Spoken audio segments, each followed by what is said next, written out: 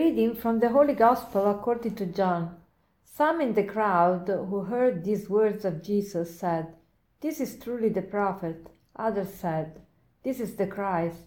But others said, "The Christ will not come from Galilee, will he? Does not Scripture say that the Christ will be of David's family and come from Bethlehem, the village where David lived?" So a division occurred in the crowd because of him. Some of them even wanted to arrest him, but no one laid hands on him. So the guards went to the chief priests and Pharisees, who asked them, "Why did you not bring him?" The guards answered, "Never before has anyone spoken like this man." So the Pharisees answered them, "Have you also been deceived? Have any of the authorities or the Pharisees believed in him? But this crowd, which does not know the law, is accursed." Nicodemus, one of their members who had come to him here earlier, said to them, "Does our law condemn a man before it first hears him and finds out what he is doing?" They answered and said to him, "You are not from Galilee, also are you? Look and see that no prophet arises from Galilee." Today people were divided about Jesus. Some people believed in Jesus, some thought this is truly the prophet, or this is truly the Christ. Others were uncertain, and others wanted to kill him. And the Pharisees and the scribes wanted to arrest Jesus, and they sent the guards to do that. And when the guards came back, they asked them, "Why did you not bring him?" And the guards answered, "Never before anyone spoken like this man." So the guards were astonished at the wisdom that came out from the mouth of Jesus. So there's division.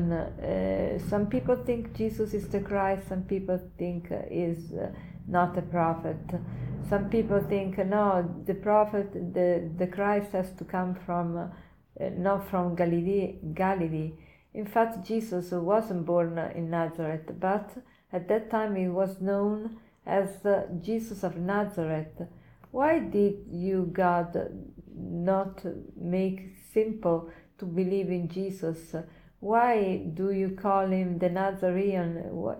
Instead he was born in Bethlehem. Wouldn't be easier that Jesus was known as the man from Bethlehem? But the idea of God, the thoughts of God are different from the thoughts of man. So Nicodemus said, we need to listen also to Jesus. We cannot condemn him without hearing what he has to say. And with this sentence, he explains to us, and the Gospel tells us that we cannot judge according to appearances. We cannot judge according to what we hear about it. In every situation, we need to make the right judgment. And in order to make the right judgment, we need two things. First of all, we need to listen to not only to one person, but especially when there is a discussion, we need to listen to the two parties or three parties, whatever are the division. We need to listen to each person and to know their reasons about it. And then we need to have the heart that is pure.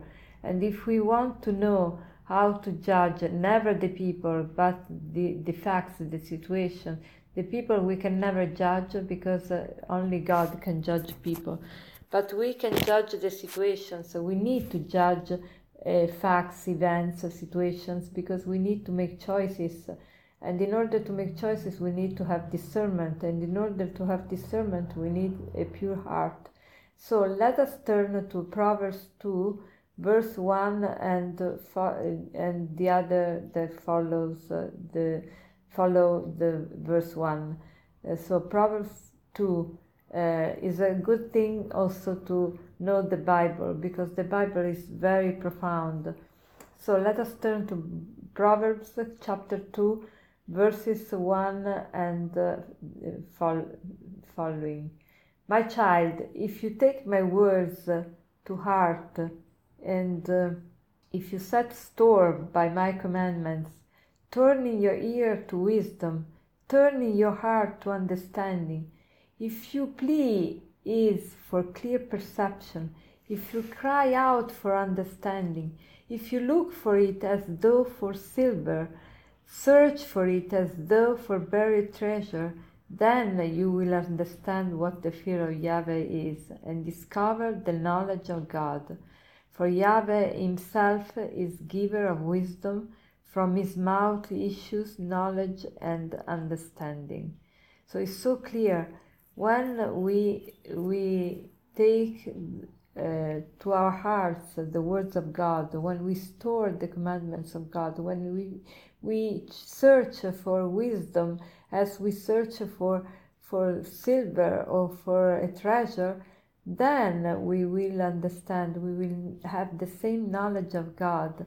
This Proverbs 2 is very deep, very profound. So I invite you as a resolution for the day to meditate on Proverbs 2, chapter 2, verse 1 through 6, because here we have the key to make right judgment. And I reread the verses.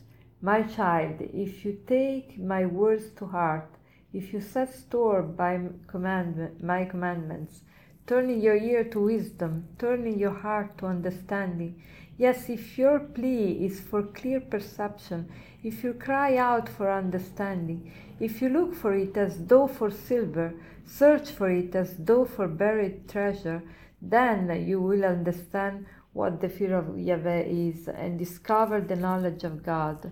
For Yahweh himself is giver of wisdom, from his mouth issue knowledge and understanding. Have a blessed day.